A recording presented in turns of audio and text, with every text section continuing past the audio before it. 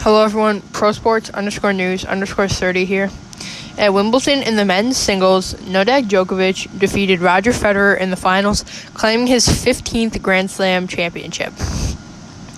In the MLB, the Dodgers defeated the Red Sox 7-4 in a 12-inning game, scoring 3 runs in the 12th inning, with Dylan Floro getting the win and Joe Kelly getting the save with 2 strikeouts.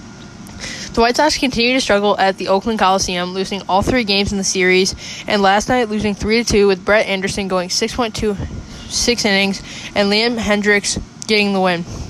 The Angels won 6-3 over the Mariners, with Ty Buttery getting the win, with Hansel Robles getting the save.